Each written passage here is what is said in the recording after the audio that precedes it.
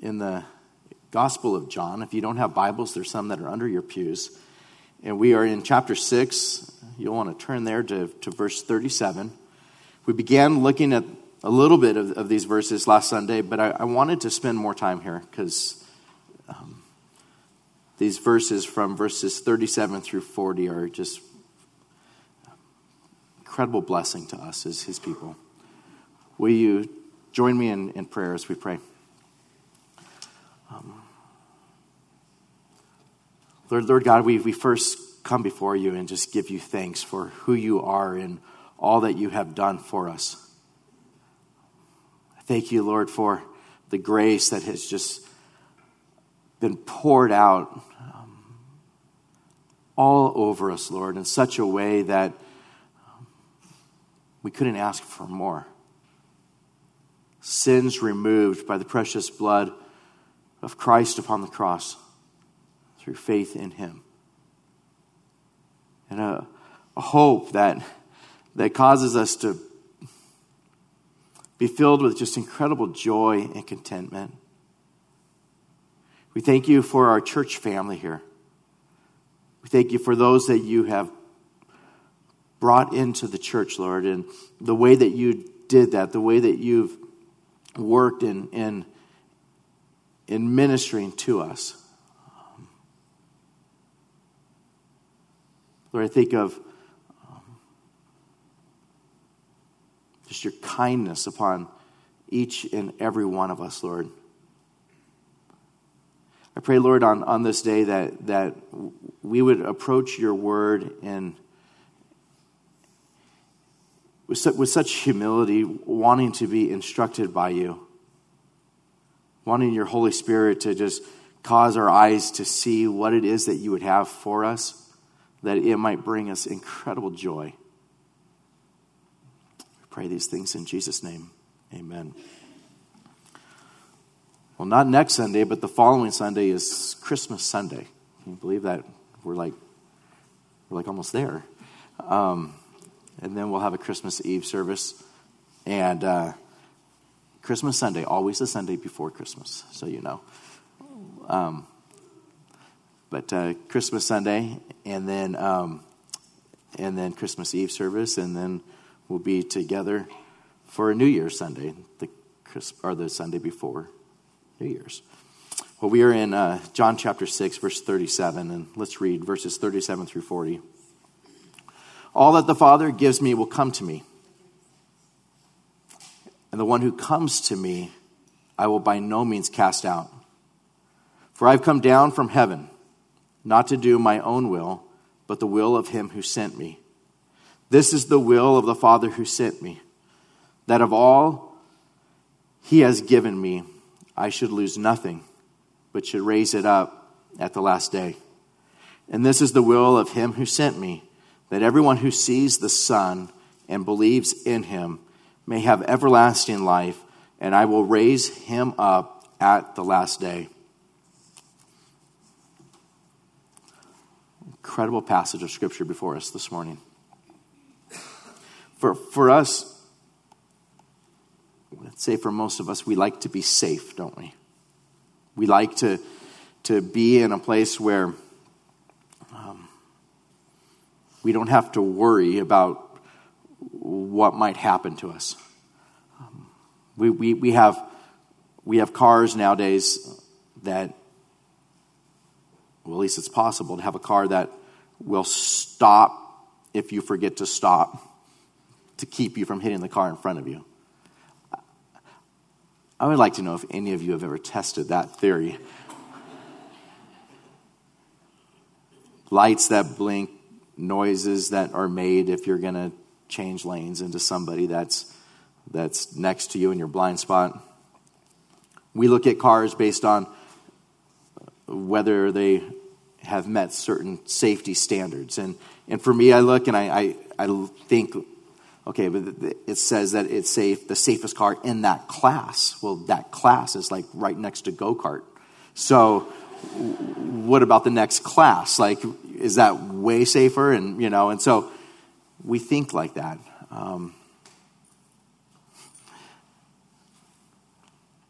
We're careful I think of even just, I'm praying that I get through the service today with my voice, because I read a story to Natalie yesterday and last night, and my voice failed me like partway through the story. So I'm like, oh. But I'm paranoid when it comes to just trying to keep from getting sick. I go through after the game, and you slap all the players' hands. Good game, good game, good game. And all I'm thinking is like, you're sweaty, you're gross, you've probably been rubbing your face, you're sick, and I can't wait to get some Purell. Like, I just want some Purell. And then I read that like there's ingredients in these antibacterial things. I read this week that like cause your liver to fail, and I'm like, man, like what do you do? I'm gonna have to bring out like a jug of water and some soap after every game. And you look, I saw this, we picked up Jonathan from school the other day, and I saw this mom take her kids out, and right at the door, like as you exit, she stopped traffic and she's spraying her kids down with something. And I'm like, that is so rude. I mean, it is so rude. Look, you at least wait till you get to the car, like, and disinfect your kid. But then I thought, like, I wonder what it is. Maybe we would like that in the Otsuji home. But you look and you just think in general, like you want to be safe when it comes to sickness. You want to be safe with your car. You want to be safe in other things. But as we look at our lives, we want to know that we will spend eternity with Christ in heaven, don't we? I mean, like when you think about eternity, when God says that this life is just like a vapor, it appears for a little while and then it vanishes away, and you think of eternity, we want to be safe. And there's those that would teach that you can lose your salvation. There's those that would teach that not only is it a possibility, but it's a regular occurrence. And you'll have people that will go up, maybe as a kid, you remember going up every Sunday and saying a prayer and praying for salvation. And then there's those that would be, looked at as the once saved, always saved group. And you maybe look at them and think like, okay, yeah, but what about someone that's just, they said the prayer, but then they walked away, and you could get to a place of, well, I don't know, I'm just going to, on the safe side, I'm just going to say the prayer over and over again and get resaved over and over again. And you're talking about extremes that would look at it as far as such that you can be baptized as an infant or as a adolescent, or say a prayer and then live exactly like the world and have no fruit that's in your life and you're okay.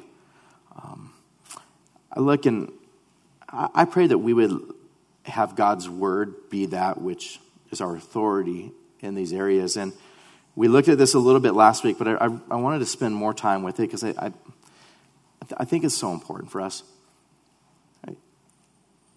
I think it affects the way that we live our Christian lives. Like if you're always walking on eggshells, like, he loves me not. He loves me not, And you're in a place of just, what's going to happen to me? And your security is based on your performance rather than the finished work of Christ upon the cross and your faith in him. I think it changes radically the way that we worship him, the way that we pray to him, the way that we live our lives. And so let's look at our text this morning, and I pray that it's a blessing to us. Jesus begins here in verse 37 by saying, all that the Father gives me will come to me. All that the Father gives me will come to me. These words of our Lord are only possible if God is truly sovereign. For him to say, all that the Father gives me will come to me. It's certainly difficult to read that particular section of that verse and walk away with a small view of God. Truly, God is the author and the finisher of our faith. There is a plan. All that the Father gives me will come to me. We began looking at that last week. And the one who comes to me, I will by no means cast out.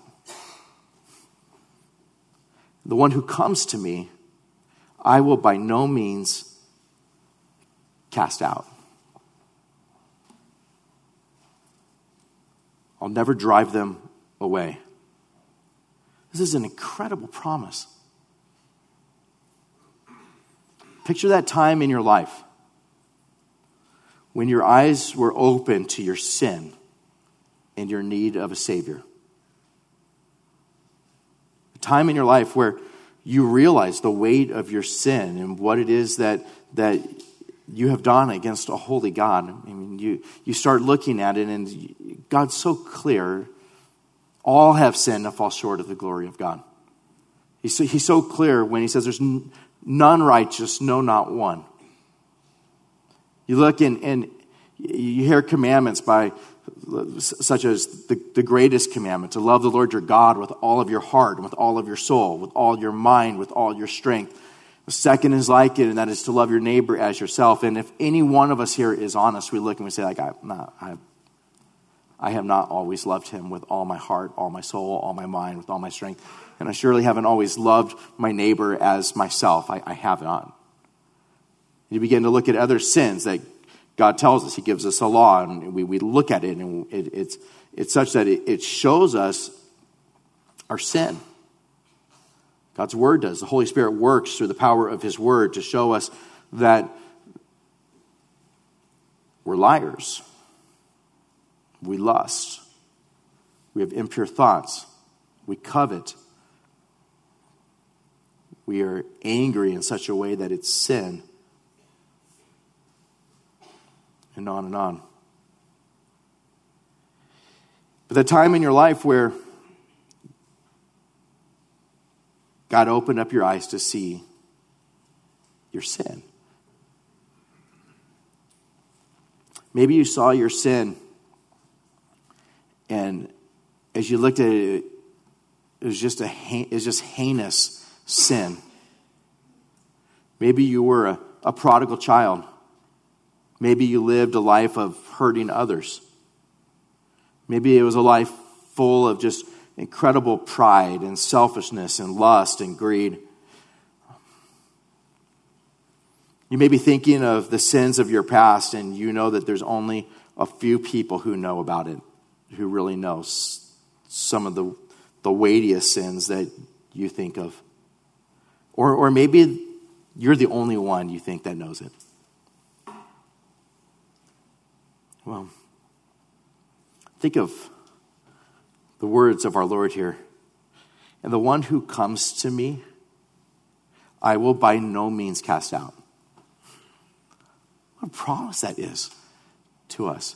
If you're here this morning and your eyes are being opened right now to your sin, hear the words of our Lord. The one who comes to me, I will by no means cast out. Whatever it is that you have done in your life, whatever sin it is that you have ever committed, to be able to hear whoever it is, the one who comes to me, I will by no means drive away. I will by no means cast them out. Maybe you're still really young. We have some young ones in here this morning.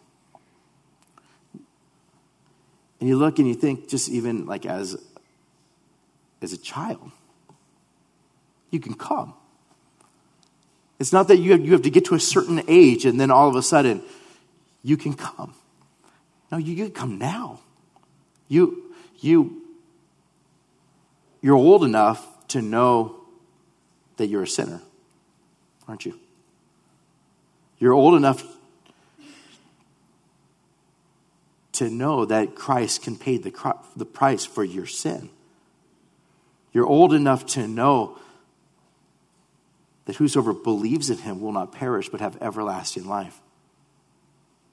And to be able to think like as a young child, whoever comes, I'll by no means cast out. You may be a young adult, or middle-aged, or upper middle-aged, or upper middle-aged, or retired, or maybe you're in the final chapters of your life. You may look at your life and it's just, man, you're so set in your ways. You've done things one way and it's been this way for as long as you can remember. But you look at the history of your life, you look at the last however many decades, and you just look at it and you could just picture in your mind times where there was just so much guilt, or maybe there wasn't guilt, but there is now, and there's the sin that has been accumulated, relationships that have been broken, difficulties that have been there, and to be able to look and to hear the Lord say, and the one who comes to me, I will by no means cast out. Regardless of the sin, regardless of your age, this promise has no restrictions at all. The one who comes to Christ, he will by no means cast out. Verse 38, for I have come down from heaven, not to do my own will, but the will of him who sent me. And you begin to think of the will of God. You think of a God who does whatsoever he pleases to do, a God who has a holy will, a sovereign will, a will that is always perfect. And you read the next words here. This is the will of the Father who sent me, that of all he has given me, I should lose nothing, but should raise it up at the last day. Of all that the Father has given to Christ, Christ said, I should lose nothing. I'll lose none of them, but should raise it up at the last day. To me, how do you read this any other way? All that the Father gives me will come to me, and the one who comes to me I will by no means cast out. For I've come down from heaven not to do my own will, but the will of him who sent me. And this is the will of the Father who sent me, that of all he has given me, all. You see it in verse 37, all that the Father gives me. Again, here in verse 39, that of all he has given me, I should lose nothing, but should raise it up at the last day. I love these words because it makes me safe. It doesn't make me safe in my own abilities. It doesn't make me safe because I look at my life and I look and I say, okay, have I done enough? Is there enough? Have I done enough? When was the last time I said that prayer? What has taken place since I said the prayer last time? Have I done enough? It's not based on that. It's looking at God's word here and hearing his perfect word and being able to see that he is the one that holds us in his hands. In verse 40, it goes on and says, and this is the will of him who sent me, that everyone who sees the Son and believes in him may have everlasting life, and I will raise him up at the last day. Everyone. This is the will of him who sent me, that everyone who sees the Son, Christ, and believes in him, believes that he is God, believes that he is the second person of the Trinity, believes that he came here to earth and he lived a perfect life and he died on the cross to take the place of us and to pay the price for our sin. And he rose again from the dead on the third day. And whosoever believes in him would not perish but have everlasting life. Everyone who sees the Son and believes in him may have everlasting life. And I will raise him up at the last day. Your hope isn't based on your performance. Your hope is based on a God who has given you to his Son. A God who, when you come to him, he will by no means drive you away. A God who says, everyone who sees the Son and believes in him will have everlasting life, and I will raise him up on the last day. These words to me are some of the most precious words that I could ever hear, that any of us could ever hear. To be able to think that God has accomplished this for us, that he has done this for us. I can't read a passage like this and think, I serve a small God. It's dependent upon me whether or not I'm able to do enough, whether my works are good enough. It's all based on faith in him. I preached a sermon here on October 14th of 2007 related to this subject and gave a list of reasons why it is that we are secure in Christ. I want to just quickly go through these with you this morning without looking at all the proof texts. But the proof texts are there on the website if you want to go there later, and the notes. But you look in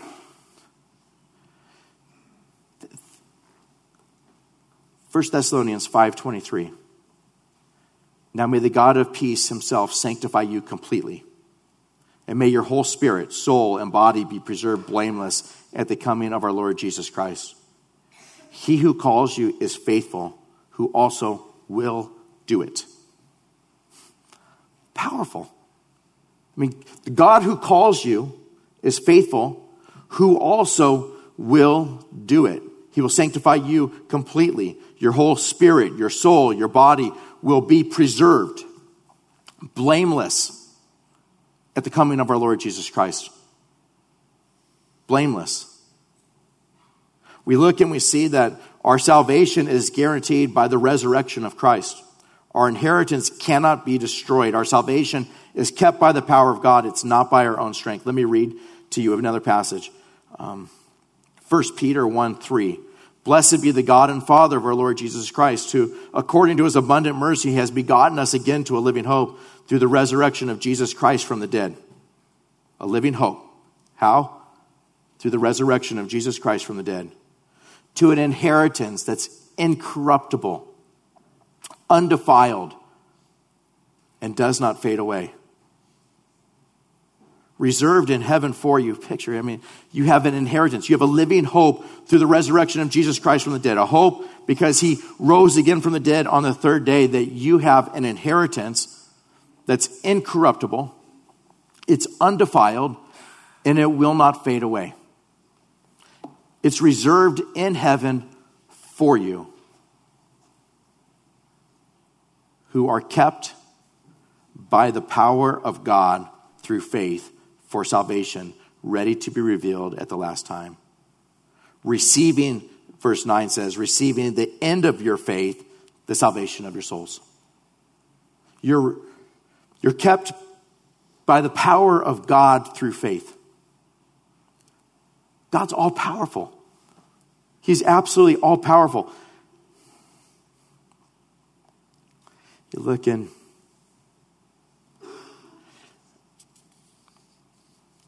Romans 14:4, who are you to judge another servant? To his own master he stands or falls. Indeed, he will be made to stand, for God is able to make him stand. He's able to do that in your life. He is able to make you stand.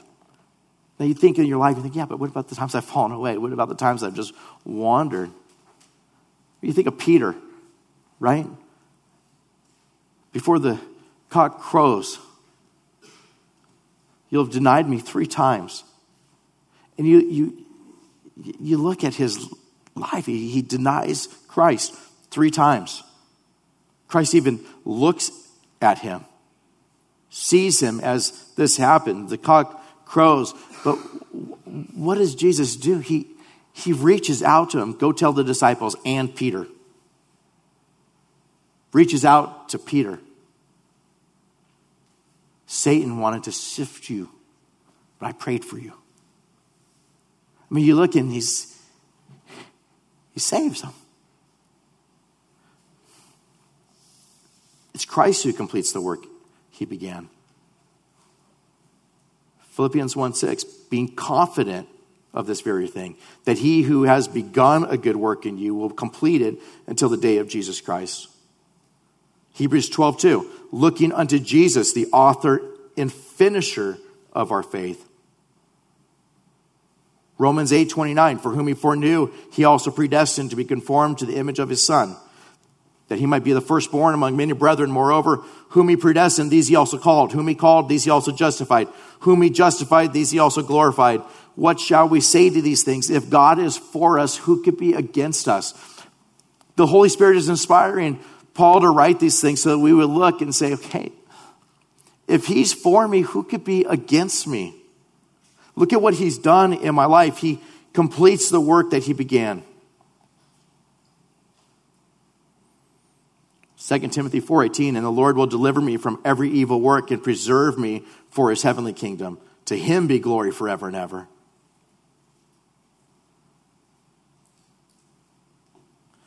We look in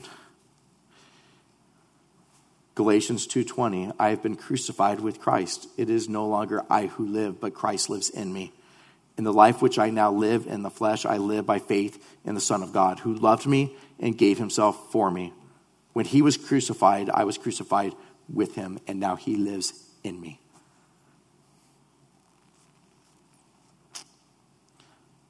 Huge sections of Scripture deal with this particular subject. You see, in Romans 6:14, for sin shall not have dominion over you, for you're not under the law, but under grace. We're not under the law. Therefore, how can we be condemned for having violated the law? God would have to put us back under the system of the law. You go through Scripture, you're not under the law anymore. Why? Because Christ fulfilled all of the law so that we no longer would have to be under the law, but we would be under grace. So for us to lose our salvation would mean that God, who took us from being under the law to no longer under the law, would have to take us from that position to be back in a place of being under the law again. And we're not. He doesn't do that. Romans 11:5, even so then, at this present time, there is a remnant according to the election of grace. And if by grace, then it is no longer of works. Otherwise, grace is no longer grace, but if it is of works, it is no longer grace. Otherwise, work is no longer work. It's grace. We're saved by grace. We're not under the law anymore. Why else can we know that we're safe? God's love for his people is eternal and unchanging. If he loved us when we were sinners with no righteousness of our own, why would his love cease now that we've been made righteous and brought to a place of peace with him? I mean, think of what you were. If he loved you then,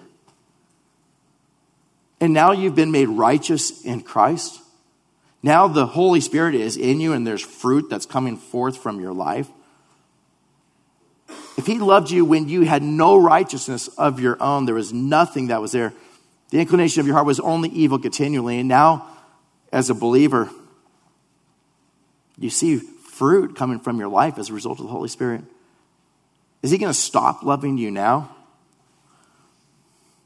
Romans 5:8, but God demonstrates his own love towards us in that while we were still sinners, Christ died for us.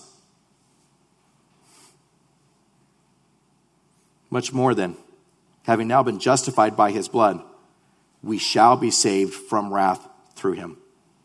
For if when we were enemies, we were reconciled to God through his death, the death of his Son, much more, having been reconciled, we shall be saved by his life.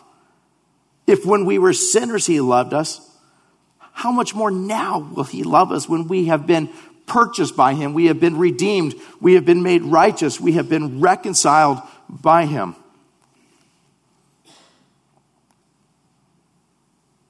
Jeremiah 31:3, the Lord appeared of old to me, saying, yes, I have loved you with an everlasting love. Therefore, with loving kindness, I've drawn you. I love you with an everlasting love. The gifts of God Next reason, the gifts of God are unable to be improved upon. They are unending, and he does not take them away.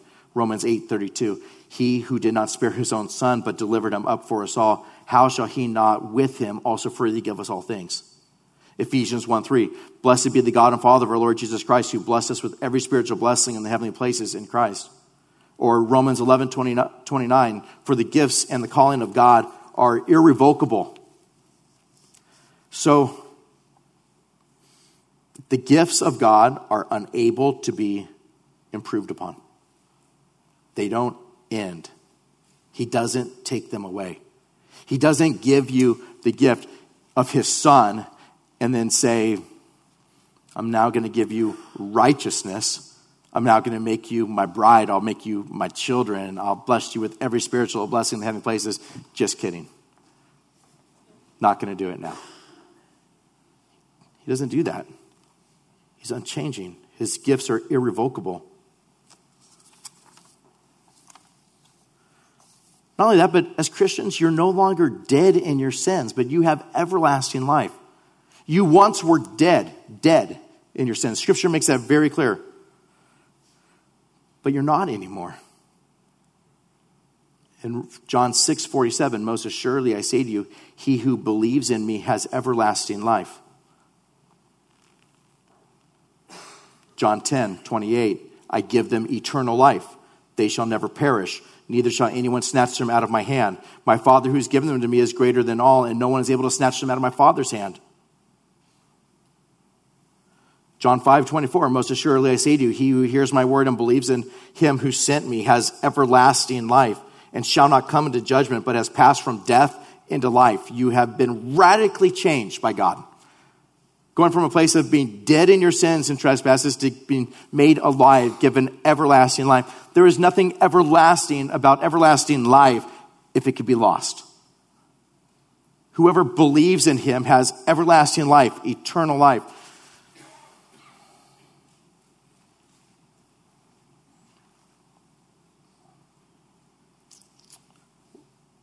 Jesus said in John 6:51, I'm the living bread which came down from heaven. If anyone eats this bread, he will live forever. I'm the bread that, and the bread that I shall give him is my flesh, which I shall give for the life of the world.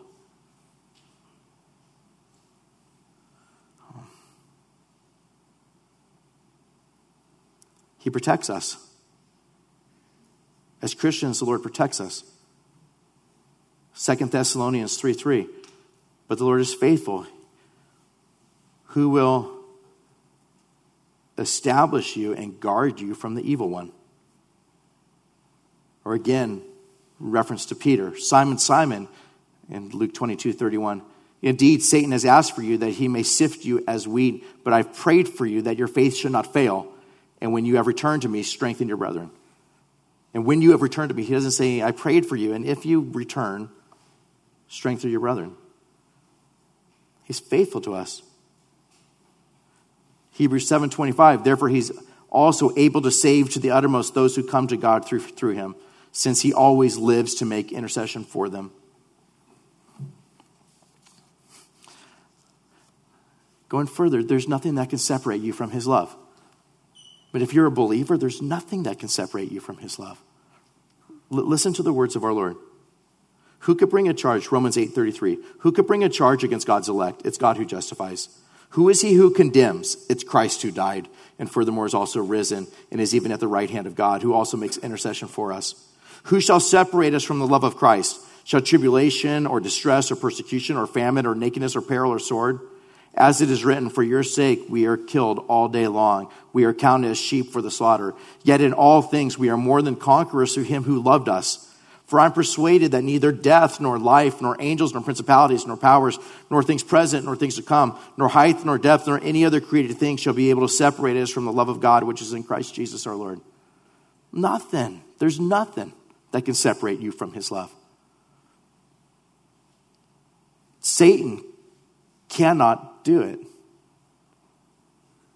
No sin that you could commit can do it. He forgives us.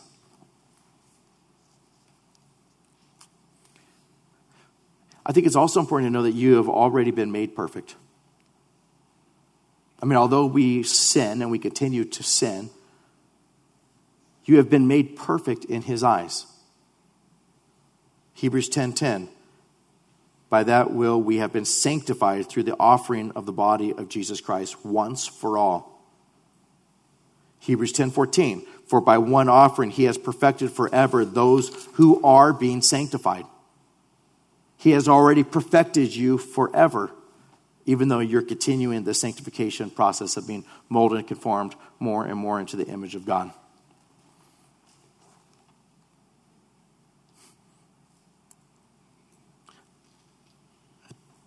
I mentioned this last week, but I want to mention it again. Paul, you remember in Philippians 1:21 where he says, for me to live is Christ and to die is gain. But if I live on in the flesh, this will mean fruit from my labor. Yet what shall I choose? I cannot tell. For I'm hard pressed between the two, having a desire to depart to be with Christ, which is far better. Nevertheless, to remain in the flesh is more needful for you.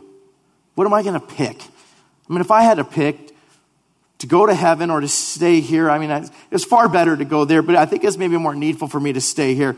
If that were me, and I had a small view of God, and I thought that I could lose my salvation at any time, and I thought it all depended upon me and whether I was going to be able to endure and to be able to do these things, I would be like, for me to live as Christ, to die is gain. I want to die now, because right now I'm in a good place. I don't know how many times I can handle being left out at sea. I don't know how many lashings I can handle from this point on. I don't know how many more times I could have them beat me like this, or all the other things that happen to me daily. I mean, you look like there would come a point where you just say like, oh, I hope now is the time that he comes. That's not what Paul says. I think it's more important for me to be here with you. You're sealed by the Holy Spirit. 2 Corinthians 1:21.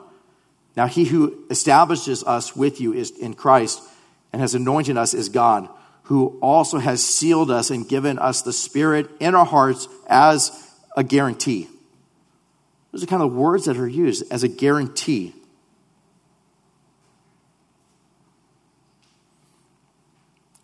Ephesians 4:30, and do not grieve the Holy Spirit of God, by whom you were sealed for the day of redemption. No, God is the good shepherd. He'll leave the 99 and go get the one that went astray.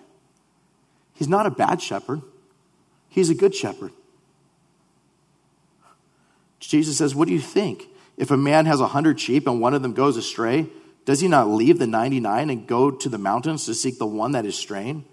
And if he should find it, assuredly I say to you, he rejoices more over that sheep than the other 99 that did not go astray. Even so, it is not the will of your Father who is in heaven that one of these little ones should perish.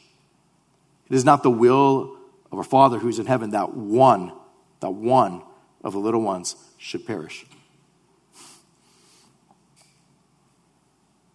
It makes me feel safe. Some of you guys, some of you may be here this morning and you have strayed. You have strayed.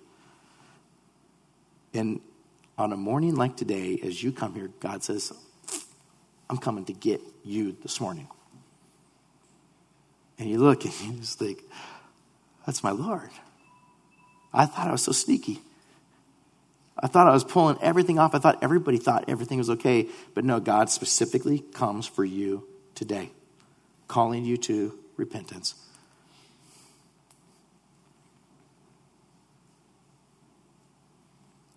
God works in our hearts to preserve his people and to keep his people from permanently falling away. From permanently falling away. Philippians 2:13, for it is God who works in you both to will and to do for his good pleasure. Jeremiah 32:40, and I'll make an everlasting covenant with them, and I will not turn away from them, from doing them good. But I'll put my fear in their hearts so that they will not depart from me. Yes, I will rejoice over them to do them good, and I will surely plant them in this land with all my heart and with all my soul.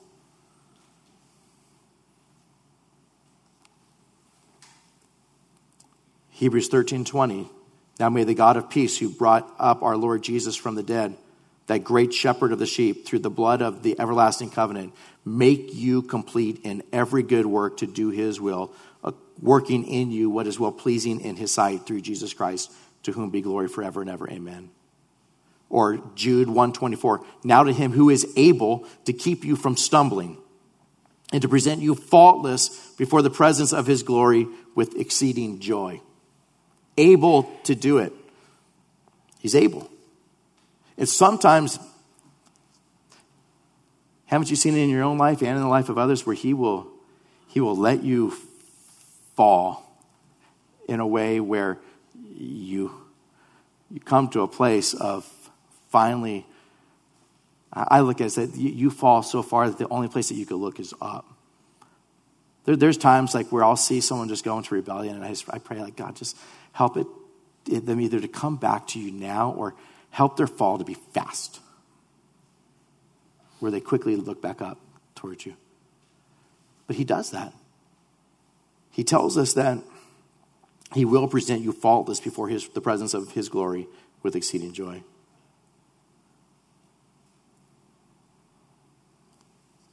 That's why there's church discipline. The whole model of church discipline is to confirm that a person's a true believer. You look at it in Matthew 18 and verse 15. Moreover, if your brother sins against you, go and tell him his fault between you and him alone. If he hears you, you've gained your brother. Someone sins, go, tell them. If he hears you, you've gained your brother. But if he will not hear, take with you one or two more, that by the mouth of 2 or 3 witnesses every word may be established. And if he refuses to hear them, tell it to the church. But if he refuses even to hear the church, let him be to you like a heathen and a tax collector. Meaning, believers here, if you're in sin and you're fallen in sin and you're unrepentant and you have no desire to turn, and we approach you, your brother here approaches you, dude, what are you doing? Return. You're in sin. Look, this is where it says it, right here. And you're like, I don't care. I'm going to do whatever I want to do. Then go with 2 or 3 more. Hey, come on, look. Have the people that know him in the church, all the people, return. Because God says if there's no desire to repent at that point, treat them like a tax collector or a heathen. Assume they are an unbeliever. Because there's a work that takes place in people's hearts where you come to repentance. So many of us here, in this sanctuary right now, have fallen into sin. We've been corrected, and we returned. Praise God for his grace in that. Praise God for his Holy Spirit that keeps us from stumbling all the way.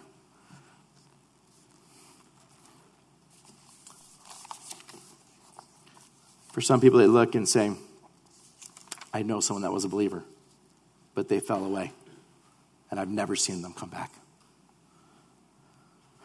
And that's where 1 John 2:19 comes in. They went out from us because they were not of us. If they had been of us, they would have continued with us. But they went out that they might be made manifest that none of them were of us. They weren't Christians. They appeared, but they permanently fell away. There's wheat and there's tares. The tares look an awful lot like the wheat, but they're still tares. You look and you see in Matthew 7:22, many will say to me in that day, Lord, Lord, have we not prophesied in your name, cast out demons in your name, and done many wonders in your name? And then I'll declare to them, I never knew you. Depart from me, you who practice lawlessness. I never knew you.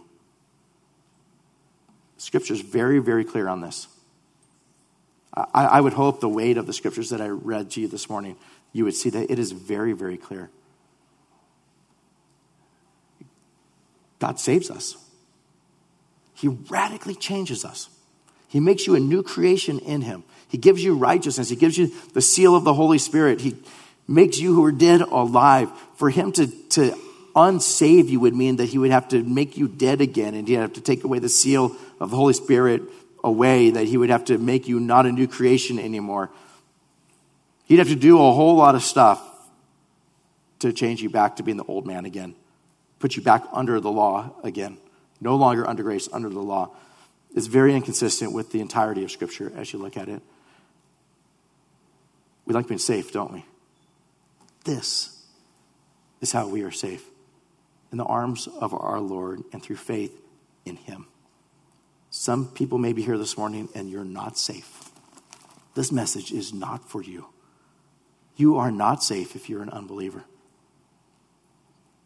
Whosoever believes in him will not perish, but have everlasting life. The whosoever there is those that believe in him. Their faith is in him. But the glory of the gospel is what we looked at this morning as far as whoever would come to him, he will by no means cast out. Glorious. Glorious. There are no conditions on that statement. Whosoever comes to him, the one who comes to him, he will by no means cast out. He will raise them up on the last day. I love the gospel. I love the greatness of our God. I love how he has saved us for eternity and given us everlasting life. Much to be thankful for this morning. Let's close in prayer, and then Pastor Bill is going to come up and lead us in communion. Lord God, we thank you for your word this morning. I pray that if there's those that are here that are still dead in their sins and in unbelief, that today would be the day that their eyes are open. They come. They come no matter what their age is, no matter what sins they've committed, that they would come to you. May today be the day of salvation for them. For the one who has felt so insecure and they've based their Christian life and their eternity on their own performance, Lord, please cause them just to love you this morning and rest in you and find a blessed contentment that can only come through the power of your word and a proper view of you, our sovereign God. And may all of us believers may our hearts be ignited to praise you this morning. We pray this in Jesus' name. Amen.